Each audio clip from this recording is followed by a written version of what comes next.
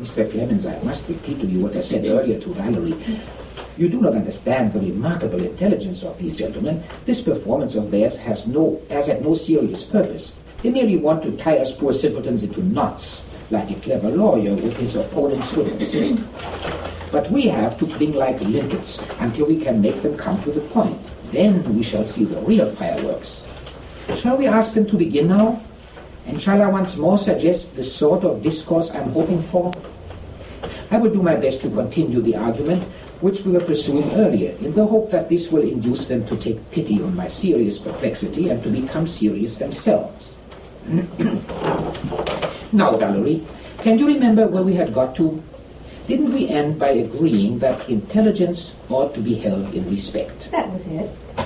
And the respecter of intelligence is the man who makes himself master of abilities, is he not? Yes.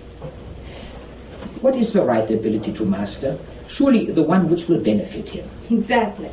And should we be better off than at present if we went around knowing where the richest gold deposits were to be found? I should think we would.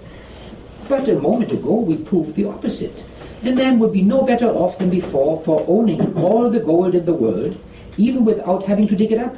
Even if he knew how to turn stone to gold, his knowledge would be without value unless he also knew how to use what he had made. Do you remember? Yes, I remember now.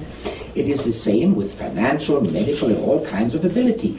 All are useless if they tell us to make something without telling us how to use what we have made. Yes.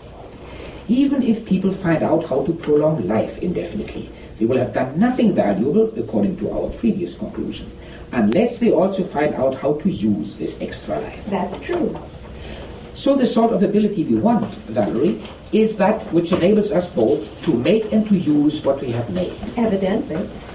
We want something more than the mastery of a technique like mechanical engineering. The business of making a machine is quite different from the business of using it. For instance, the makers of cars and the drivers of cars are two quite different classes, aren't they? Yes. The same goes for all engineering. It involves nothing more than technique. True. Now look, what about literature? Perhaps the secret of happiness lies in mastery of the art of writing. I don't think it does. And why not? Because I know of some good novelists who are very bad critics. I think there is the same difference between writing and appreciating literature as between engineering and driving cars. After all, it's obvious that you can be good at composition without being good at appreciation, and vice versa. Yes, there seems to be sufficient proof that writing will not make a man happy, although I did think that maybe literature was what we were looking for. You see, the novelists and journalists I met all strike me as exceptionally intelligent people. Their art has something impressive about it. And yet I suppose this is not surprising if, as I suspect, these people are really nothing more than confidence tricksters operating on a grand scale. Lesser men make a specialty of deluding voters or stockholders or housewives, but writers practice their frauds on everyone who can read.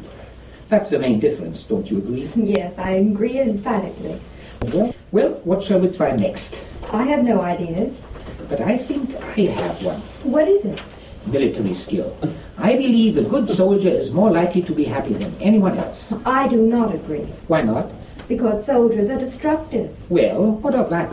Well, none of these destructive people are anything more than destructive.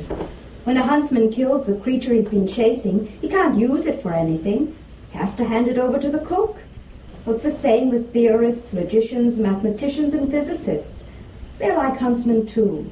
They don't make anything new, but just chase what is there already. And they can't use their discoveries. They have to hand them to the businessmen and applied scientists to be used, if there's any sense in them.